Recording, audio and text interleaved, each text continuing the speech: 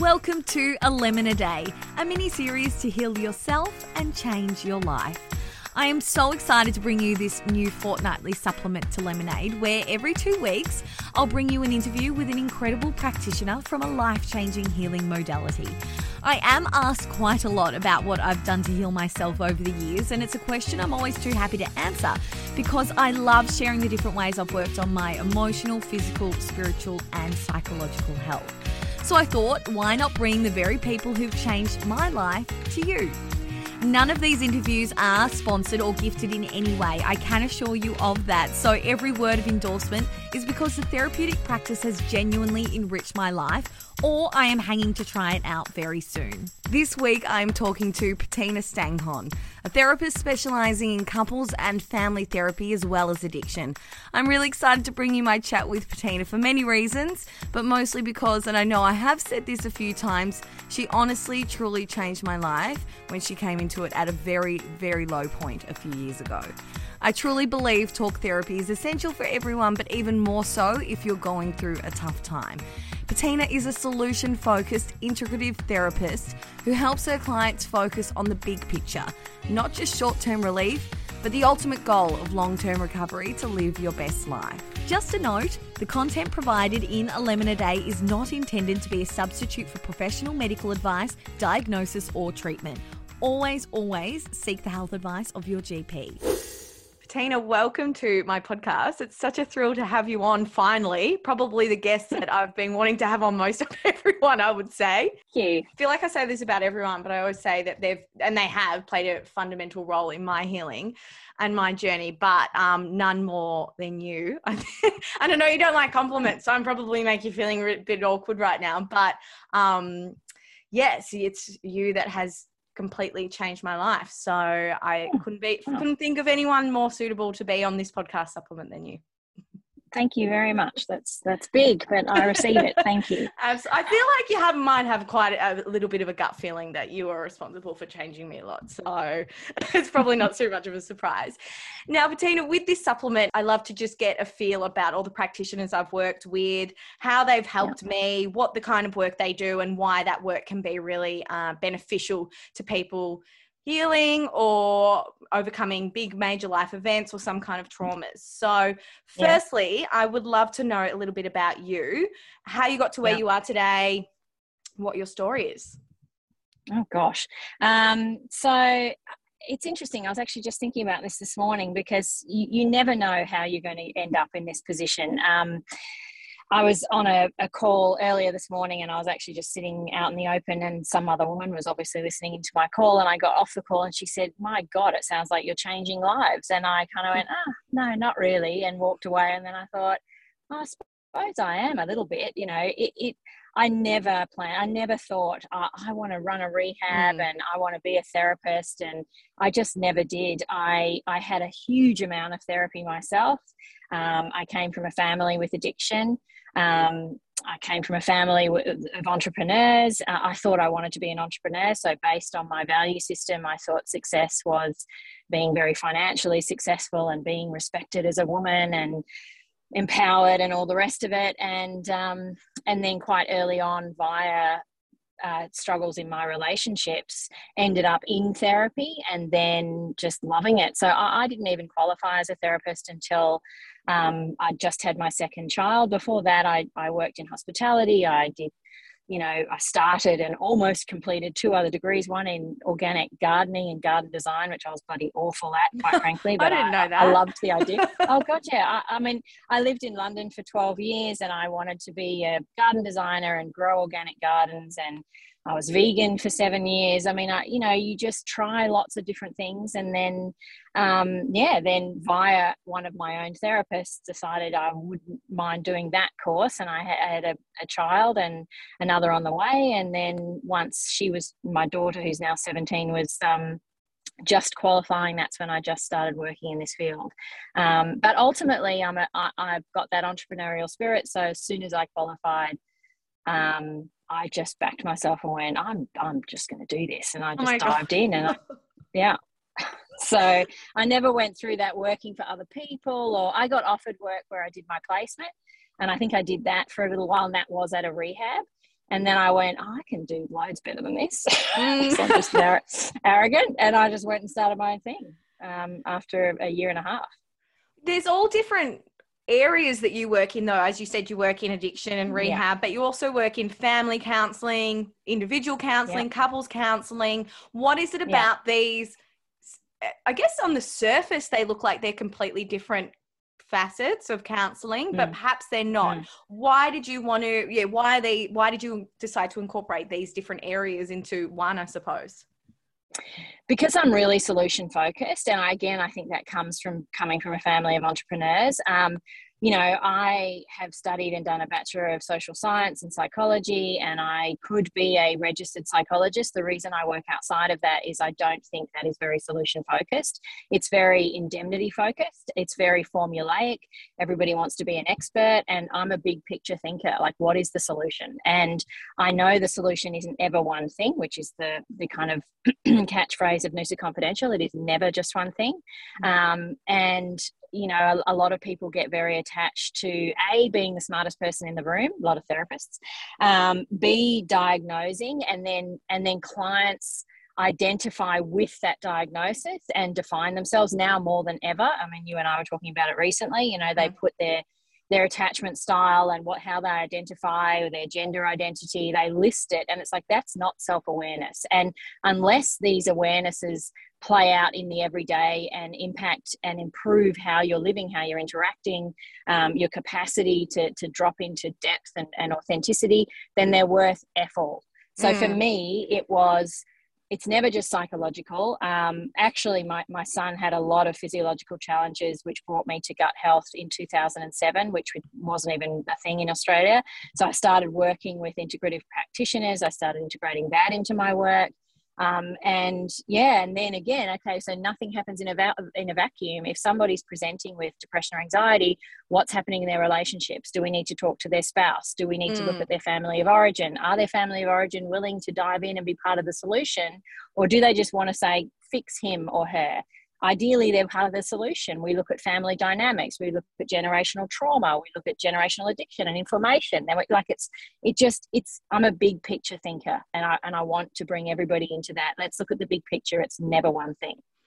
It's so interesting because in the past I've had not quite a few, but I've had a few psychologists, and it's always been very insular, and it's always just been a lot of just me sitting there. And as I'm sure you can attest to, I know how to talk, and I know how to talk about myself for an hour. It's just so strange, so weird that I have a podcast. And, you know, I found that approach wasn't exactly helpful. Just maybe it is for some, just being listened to for an hour, but it's that solution focus that I find is what drives the change within you, to have that awareness rather than just being, I guess, indulged and listened to as well. And is that then the biggest difference between counselling, which is what you do, and what I engage with you in a counselling capacity, and seeing a psychologist? Is like, I think there's a lot of confusion around the two, and I know I'm going back to labels here, but I feel if you could break that down, that would be great. Sure. I mean, I think psychology and studying psychology is awesome because I love information and I love being clever, and I love diving into just interesting data. You know, we talk a lot about different modalities and could this be this or that. And it's like, I love that stuff. But the difference between what I do, so I'm not registered because I won't work within the bounds of how a psychologist works, and that, you know, they're bound by AHPRA and certain protocols, which I'm just not interested in working within, honestly. And I've never had to. I don't require mental health care plans to fill my practice, so I don't need that model of the world. Some people do, and good on you. Get the referrals from the GP, get your 10 sessions or 40 sessions, depending on what the diagnosis is. But for me, that, that makes for some lazy approach to therapy. You know, I'm not interested in working with people that aren't interested in doing the work. I won't waste my time. I do say to people, if we're having the same session over and over, either dive in and make some changes and really have a willingness to be uncomfortable. Psychologists you're not meant to tell somebody what to do. I mean, literally, at its most basic level, you're meant to let the client come to that conclusion. The most common thing is, clients saying to me, I've been to a therapist and it is nice to feel validated and heard, and that is helpful as step one. So you do walk away initially feeling better. Hopefully you've built rapport, you feel like you've got your person, they understand you, maybe they, so that's all awesome. But then if we're not coming up with solutions, and if there isn't change in the everyday, and if you've walked out starting to run a blame story, I've been through trauma, it's my mother, it's my father, it's, again, I work, as you know, with 2 trauma therapists. I believe it's not what I do, that somatic work, but I believe in collaboration and working through trauma. But again, and my colleagues that I work with will say the same. There's a time for really immersing yourself in processing the trauma, but if that processing keeps you in victim and it doesn't eventually transition into experiencing and doing life action differently, then get another therapist, because there should be change. And if there's no change, and if you're not taking radical responsibility for yourself and really holding yourself accountable, kicking your own ass and noticing when you're going back into your own patterns. I mean, you and I have had this conversation many times. Oh, I've never done it's like, yeah. I've never gone into my own patterns ever. But you notice, and that's progress. And the other thing is, as you well know, I work outside of the bounds. I encourage contact between sessions. I email, I text, I message through Instagram. I want to have that type of real time, hang on, I've just noticed I've done this, and do you think this is this? Yes, you're doing it again. So let's notice it and interrupt it, as opposed to seeing you once a fortnight and going, feeling pretty good today, I can't remember what happened. Of course. Yes. And that's what I would find too. And I found that that real time kind of help when things have felt very huge in that moment, being able to talk it through just over a couple of messages, and then you're like, okay, it's all right. And then by the time I'm speaking to you in a proper session next, it's kind of not even a thing anymore. Like you've kind of just forgotten how it works through it. And you've had that. And then maybe if it happens again, sometimes I've not even mentioned it to you, because I've got that then self-awareness of what to do, because it can be exactly the same. What role does self-awareness play in this? And I guess, what does doing the work look like as well? Yeah.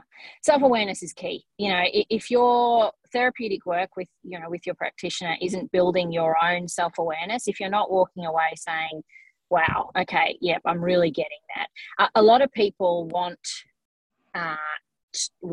it to be about somebody else. Oh, finally, I got my diagnosis. I've got depression or my chronic anxiety. And it's like, how is that helpful? It's helpful in step one, in the terms of, wow, okay, that feels validating. I'm anxious, and okay, yep, there's a time and a place for medication. And if that's going to be helpful as an interim, intervention, that's awesome too. Medication is never meant to be used on its own. It is always meant to be used in conjunction with then building your self-awareness, taking accountability, repairing and resolving any conflicts, learning to respond differently, practicing and doing your homework around responding differently when you're activated. The meds are meant to give you the capacity to then do the change work. That's what they're meant to do. They are not a cure within themselves. And that's where all of this has become very distorted, in my opinion, and very unhelpful and very disempowering. So self-awareness is the foundation. Gosh, I really get to understand how I operate. I notice that I do this when that happens, and I notice now it slows down for me, and I notice what's happening in my body, and I notice the story that gets activated, and then that I want that story to be right, even if it's painful. I'm a victim. He shouldn't have spoken to me that way. I get righteous. I get to talk to my friends and be right, and then we roll around in our righteousness, and it's like, that's awesome, and you get a kick from it. It's quite addictive. Totally. You're just so back addictive. In the same place. So how is that helpful for you? Absolutely. Yeah. It's funny because it's in real time right now. And I've mentioned to you, I've had some robust conversations over the last few days with different people. And that is extremely challenging for me. And this morning I felt really anxious. It's just really anxious. I felt uncomfortable. I just feel like I need to fix something. And I wouldn't have even known this pattern. I wouldn't have been able to trace it back. I would have just thought, oh, I'm an anxious person and I'm having an anxious day, rather than, oh no, I'm feeling anxious because I'm a little bit activated and I'm wondering if this person likes me still and what they're thinking of me. And I'm able to just trace it back and be like, oh, that's where it's come from. So I don't think I would have known that or had those tools to do that even 6 months ago, even 12 months ago. And I can only see how that something like that gets the ball rolling to be a tool that you could use, you know, for the rest of your life, hopefully, as well. 100%. Is that what you notice with 100%? Yeah, for those that are willing to do the work, yes. And I'm just not interested in somebody that wants to pathologize themselves. You know, there's therapists for that, because it's not a good business model to say my aim is to empower you to get to the point of not needing me. Yeah. And that works for me because I have a waiting list of people wanting to work with me. So that's fine for me.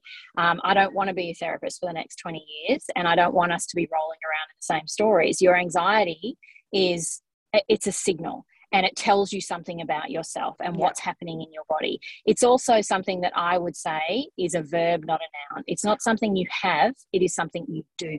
Anxiety is a verb I need to control. So in the example that you just used, it's that I have set some new boundaries in place, and I have noticed how uncomfortable that makes me feel, because I'm ultimately a people pleaser. I want people to like me, and that makes me feel good about myself, because I'm a good person, and none of us, you know, and I mean, understanding you will be the villain in some people in your lives' stories, and it will be distorted, and no amount of you trying to not be the villain will fix it, and that they will be walking around this earth with a story about you that you believe is inaccurate, whether it is inaccurate or not, and then sitting in the discomfort of that. Yeah, it's uncomfortable knowing somebody is slagging me off, or somebody is believing I'm a horrible person, or I'm a bad mother, or I'm greedy, I'm controlling. Well, you are controlling. You're sitting here trying to control the narrative and adjusting your behavior in order for other people to try and perceive you in a certain light, whether it's true or not. So you are controlling, and you know you're controlling. So, you know, it's that, let's be real. You know, you are doing that. So here's the discomfort. I have to sit here knowing I've set a boundary, which is my highest priority. It is in alignment with my values, but it's incredibly uncomfortable because it's not in alignment with everybody else's values. And I can't kind of honor my values and accommodate for everybody else's values and expectations. So, you know, and that's where that people pleasing, need to control, perfectionism, which has its feet firmly in self-loathing and a lack of authenticity. Wow, bang. What are you talking about? Yeah. What are the kind of the main reasons, and I feel like this, you might have just answered that in this question, but the main reasons women are coming to work with you? Is it this lack of ability to set firm boundaries, this people-pleasing nature? Like, I feel like, I don't want to generalize to women exclusively, but they do seem like traits that are attributed to women, wanting to be people pleasers and controlling surroundings. Yeah, this is a really big one. And look, you know, I'm a working mum. I have significantly benefited from feminism and empowerment of women. My mother was a working mother. All the things I believe are possible for me in my life, I know have their feet firmly planted in women and empowerment and what have you. However, do I also believe that the flip side of that is that we have our innate conditioning, whether it's from a gender perspective, which obviously opens up a whole nother can of worms, but our role as what we perceive a woman must be like, and everybody's different depending on the environment they grew up in, and wanting to be liked. I mean, men are definitely more comfortable with not being liked than women. There's no question. They really like me, don't like me, I don't care. They have a greater capacity to sit in that discomfort, or maybe they don't feel the discomfort. I mean, some men do, but and speak up for themselves. I find they're so much 100%. Better at speaking up for themselves in work capacities, every capacity. Yep, 100%. But the problem, in my opinion, with the current flavor of feminism is that, you know, and as I say, I acknowledge the role. I'm not anti-feminism, but it's not helpful or empowering in many ways. Expecting other people to change, society to change. Like, should there be equal pay for equal work? Of course there should be. In workplaces, is it necessary? In Parliament, Jesus Christ, absolutely, 100%. Let's dive in. But in relationships, it is, you know, it has had a really negative impact, and women frequently don't feel empowered. And actually, in my opinion, they're encouraged to to blame, to project. You need to validate me. I've literally just come out of a 2-hour mediation with a couple, and she was saying he needs to validate what I'm doing. And I said, but you don't value what you're doing. So you think I'm just a stay-at-home mum, and we're talking babies, 2 young babies, and you think I'm not doing something, I need to get a job outside of the home, and you're not valuing being a homemaker. And then you're saying, and I need everybody else to validate it before I can feel good about myself. It starts with you. Being a stay-at-home mum, raising a human, setting up their gut health, nutritionally balancing their diet, making sure they get enough sleep. You are setting up a human, particularly from 0 to 7, their nervous system, their values, what love looks like, what self-care looks like, how to make yourself happy as a woman rather than self-loathing and that is like no pressure, but that all starts with you. With the mother role in someone's life. Is that what you're referring to? Yeah. 100%.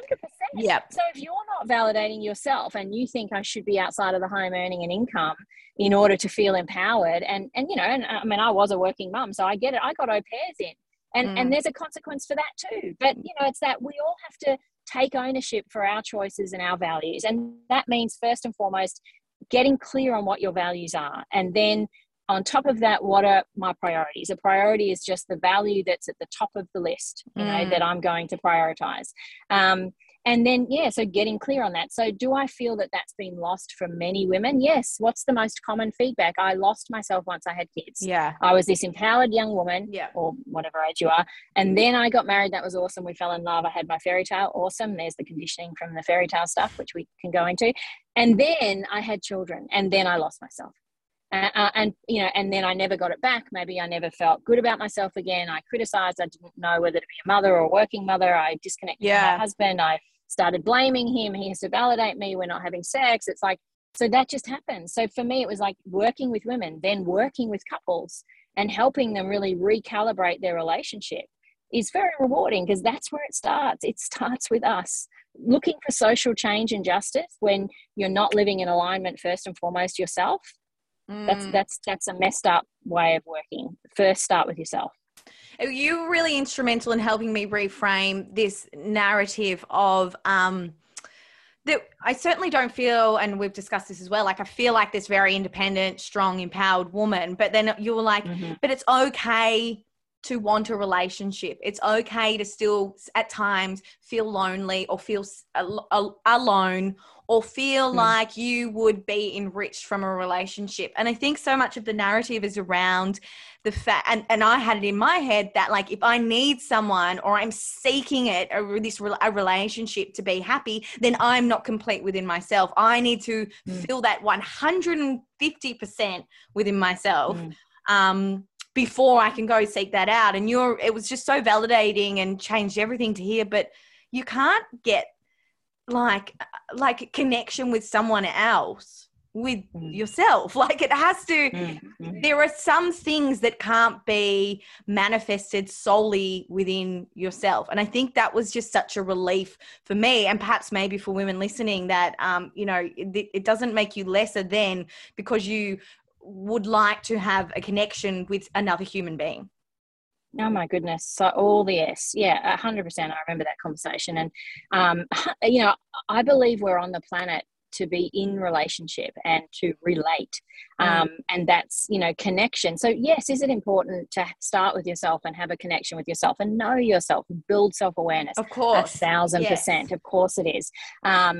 However, you can go up the mountain and contemplate your navel and become and have some aha moments, and that's all awesome, until you come down off the mountain and start to test those awarenesses and those new kind of understandings with another human, who won't necessarily validate or align, and then you go, oh, this is too confronting, you've just pushed my buttons, or he triggered me or she triggered me, and it's like, well, whose button is it? My button, right? And how did they push that button of yours? Is it helpful for you to say it's about them, or is it great to go, wow, I feel really activated, that person said or did X? that's interesting for me to understand about myself, because ultimately I want to be in relationships with myself, with my friends, with my lovers, with my family. You know, they all have the capacity to push a button of mine. All those buttons are mine. So I need to be able to relate, and I want to feel deeply connected with another person. I mean, relationships are hard. You know, they're hard. You can, I have a lot of clients who think that they're self-aware, and they are. That's not to say they don't have any self-awareness, but then they're constantly triggered. No, I have to put a boundary up because you've triggered me. Well, how is that helpful for you? Like, why don't you lean into the discomfort of the activation and have a conversation rather than boundary, trigger, boundary? It's like, that's not self-awareness. And blaming that's not somebody challenging else. yourself. No, I think that's a big not part helpful. With you're extremely helpful as well, was helping to know when my past was impacting my present as well, like when old stories, old things coming up, and I'd be talking about a situation now, and you'd be like, but is that the situation right now today? I was like, no, but it was 2 years ago. You know, this is what happened 2-3 years ago. It's like, but that is not happening today. And it's so easy to get caught up in those stories that we build our whole lives around. Why, you know, how can talk therapy, I suppose, help undo and untangle these stories slowly? Because it can take a lot of time, but surely. And how can that then help process what has happened?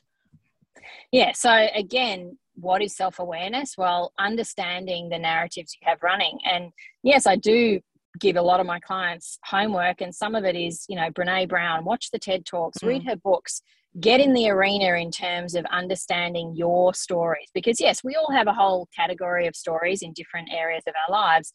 And when you're activated, you have to know the story I have running in my head right now is that he should be respecting me, and he should never have. And it's like, okay, write all of that out or say it out loud. Yeah. Because sometimes it's ridiculous. Like the stories you have running are just ridiculous. And how many times have you said to me, well, now that I say it out loud, it just sounds stupid. And I'm like, or just never going to happen. Like sometimes you're like, that's just not rooted in reality. That is not going to happen. That person is never going to do what you're saying you would like them to do. And, you know, the problem or the gift with our brain is that it runs off the input that we put in. So, and we all want to be right, even if it means experiencing more pain. At least, do you want to be right or do you want to be happy? I'm telling you, most people would rather be right, even though it takes them down a road of misery and self-loathing and believing other people don't like them or they're not enough or whatever, and believing everybody should be responding differently or be different, or men should be different or women should, like whatever it is. So it's that. So what is your story? You know, stop shooting all over yourself about how others should behave or how you should feel or how an empowered woman should respond, and start getting clear on, what am I believing in this moment? What is the story that's running? And then can we interrupt that story? Let's challenge the story. Byron Katie's another wonderful book to read, Loving What Is. Like, get clear on the narrative, interrupt the narrative, challenge the narrative, as opposed to going, see, I'm right. And I talk to my friends who agree with me and empower me, so-calledly empower you. And I then come up with all the examples in my mind to prove that the distortion I'm running is accurate. See, I link that up and that up and that up and that up. And then I feel right. And I'm righteous, and I'm miserable, but I'm righteous. So it's awesome. That's the story of my life. How rewarding has it been, I suppose, working with people and witnessing their growth, witnessing them changing patterns, stories, and leaning into this discomfort and perhaps even evolving into a version of themselves that they've never been, and knowing that you played a part in that? How rewarding can that be? It is really rewarding. It's really rewarding. I mean, the reason I like to have the contact between sessions is, yes, I would rather have I just had a win. I mean, I got one this morning. I've just, I had a client who was very activated just by COVID, and I've obviously had a lot of clients, a lot of relationships that have been impacted. And she and her husband, after 7 weeks of work with me, and upscotch now, have reconnected. They were on opposing sides of the COVID debate. The husband said, can you get her to change her mind? The wife said, I need you to get him to change his mind. That was their belief at the beginning of the sessions. And by the end, I said, unless or until you can really compassionately completely see the other person's perspective and hold space for that and still find a way to connect, because the phenomenon these days is I surround myself with like-minded people who validate my worldview, and I have no capacity to hold space for another person's worldview, whether that is in society or within marriages. That's happening a lot. Like, can we vehemently disagree and love each other and respect one another? And they got there in a 7-week period.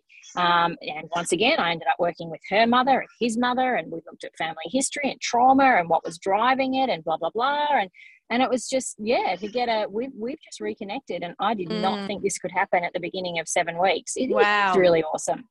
It's a good feeling. Yeah, absolutely. And what do you think, and we might have touched on it a few times, what do you think the general conversation around healing and processing trauma is missing?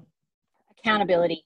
I mean, honestly, I think there's a real fixation on staying in victim. And I think I understand how we got there, that even acknowledging that there is a victim had to happen. That whether it's about domestic violence against women and children, whether it's about gender identity, that all of this was necessary, that the dialogue was necessary. But do I feel that it has swung to a point where radical accountability and responsibility for yourself and your own well-being is being sacrificed? Yes, I do feel that. Everybody else, the cult of being offended, cancel culture, all of that is an indicator that, we're looking to blame, and policies need to change. Yes. But first you've got to be able to be okay with yourself before you start looking for everybody to validate you. Everybody isn't going to validate you. Life is difficult and uncomfortable. Everybody isn't going to make you feel safe. You need to feel safe within yourself. You need to address your own nervous system. You need to have an understanding of yourself before you expect everybody else to make you feel safe and comfortable. That's such an important point. If someone is listening and is thinking, I know you said that you've got a wait list, but they'd like to work with you, what is there something they should know? How many sessions would they need? Like, what would working with you look like in comparison to maybe just a psychologist from Google? So I only work by referral now. And I do, as I said, I did a 7-month stint with this couple. They're both in Melbourne, and we're done. I probably won't be scheduling sessions with them unless or until there's the next crisis, and then awesome, let's re-engage. So for me, there's just a crow that's just right outside. It's awesome. Fine. Acceptance. Yeah. So for me, it's like, are you ready? I like to work in an immersive way, so that it's cumulative. So we have contact between our sessions, so that it's really full on, and I understand, as you've explained, your family history and your patterns, and I really understand what your model is, so that I can pull you up in real time, and we start to make changes, and you notice those changes in real time. And it's usually sort of a 3 to 5 month process, depending on what we're working with. And then as you and I have, we might go months with no contact whatsoever. Because I'm so fine and healed. Everything's so awesome. Everything's fine. I'm perfect again. So it's fine. And then you slip back into your old pattern and you go, bugger, and you'll sort of send me a novel, and I'll go, this, and then maybe we need to unpack that. And then you'll go, I'll work on this first, and I'll come back to you when I want to unpack it. So that's how I work. It's usually intense for 3 to 5 months maybe, then it's kind of sporadic. Yeah. And what about someone listening who perhaps doesn't have the budget or doesn't have the resources to engage in a therapist? I usually would ask, does it matter if they live in another state? But we do all our sessions over the phone, or you do Zoom anyway, so that's not relevant. But if someone doesn't have the resources perhaps right now, but they do want to engage in this kind of work, what can people in this position be doing to support themselves? There's a lot of great books. There's a lot of great podcasts. For relationships, there's so many really great podcasts about marriages and about, Esther Perel has a great one where you literally are sitting in on couples therapy, and you frequently, I still listen to them and go, yep, that's me, or yep, that's, so there's a lot of great podcasts, and Brene Brown has a great podcast, and when it comes, there's great books. And so reading all of those things, as you and I know, it's still comes to a point of accountability. Part of the reason I mix up, which is again why I don't work under the traditional psychologist model, I do like a 30-minute session. I say, email me. Initially, you'll have an upfront cost of this, but it will diminish to a point that it's doable from a budget perspective. So email me your download. I will read it. We will do an intensive 30 or 45-minute session. Then I'll text you a follow-up. Here's your homework. Read this. Listen to that podcast. Start holding yourself accountable here. And then go away for a month or 6 weeks and then come back and we'll see. Like, there's different ways of making it work. If somebody wants to dive into change work, it doesn't have to be every week for an hour and a half, or it doesn't, you can configure it. If they're invested, they'll make the changes. Yeah. Totally. Bettina, I could ask you a million more questions, but I've already taken up more time than I promised you I would. But thank you so much for coming onto the podcast and sharing all your insight. And no doubt you'll be getting a panicked message from me anytime soon. So always a pleasure. Thanks so much, Elizabeth. It was fun. Thank you. Bye. Thanks so much for listening to this episode of A Lemon a Day. I'll pop all the links in the show notes. In the meantime, if you can hit subscribe, leave a positive review, hit 5 stars and share on social media, any combination of those things, I'd be so appreciative. Until next time, chat soon.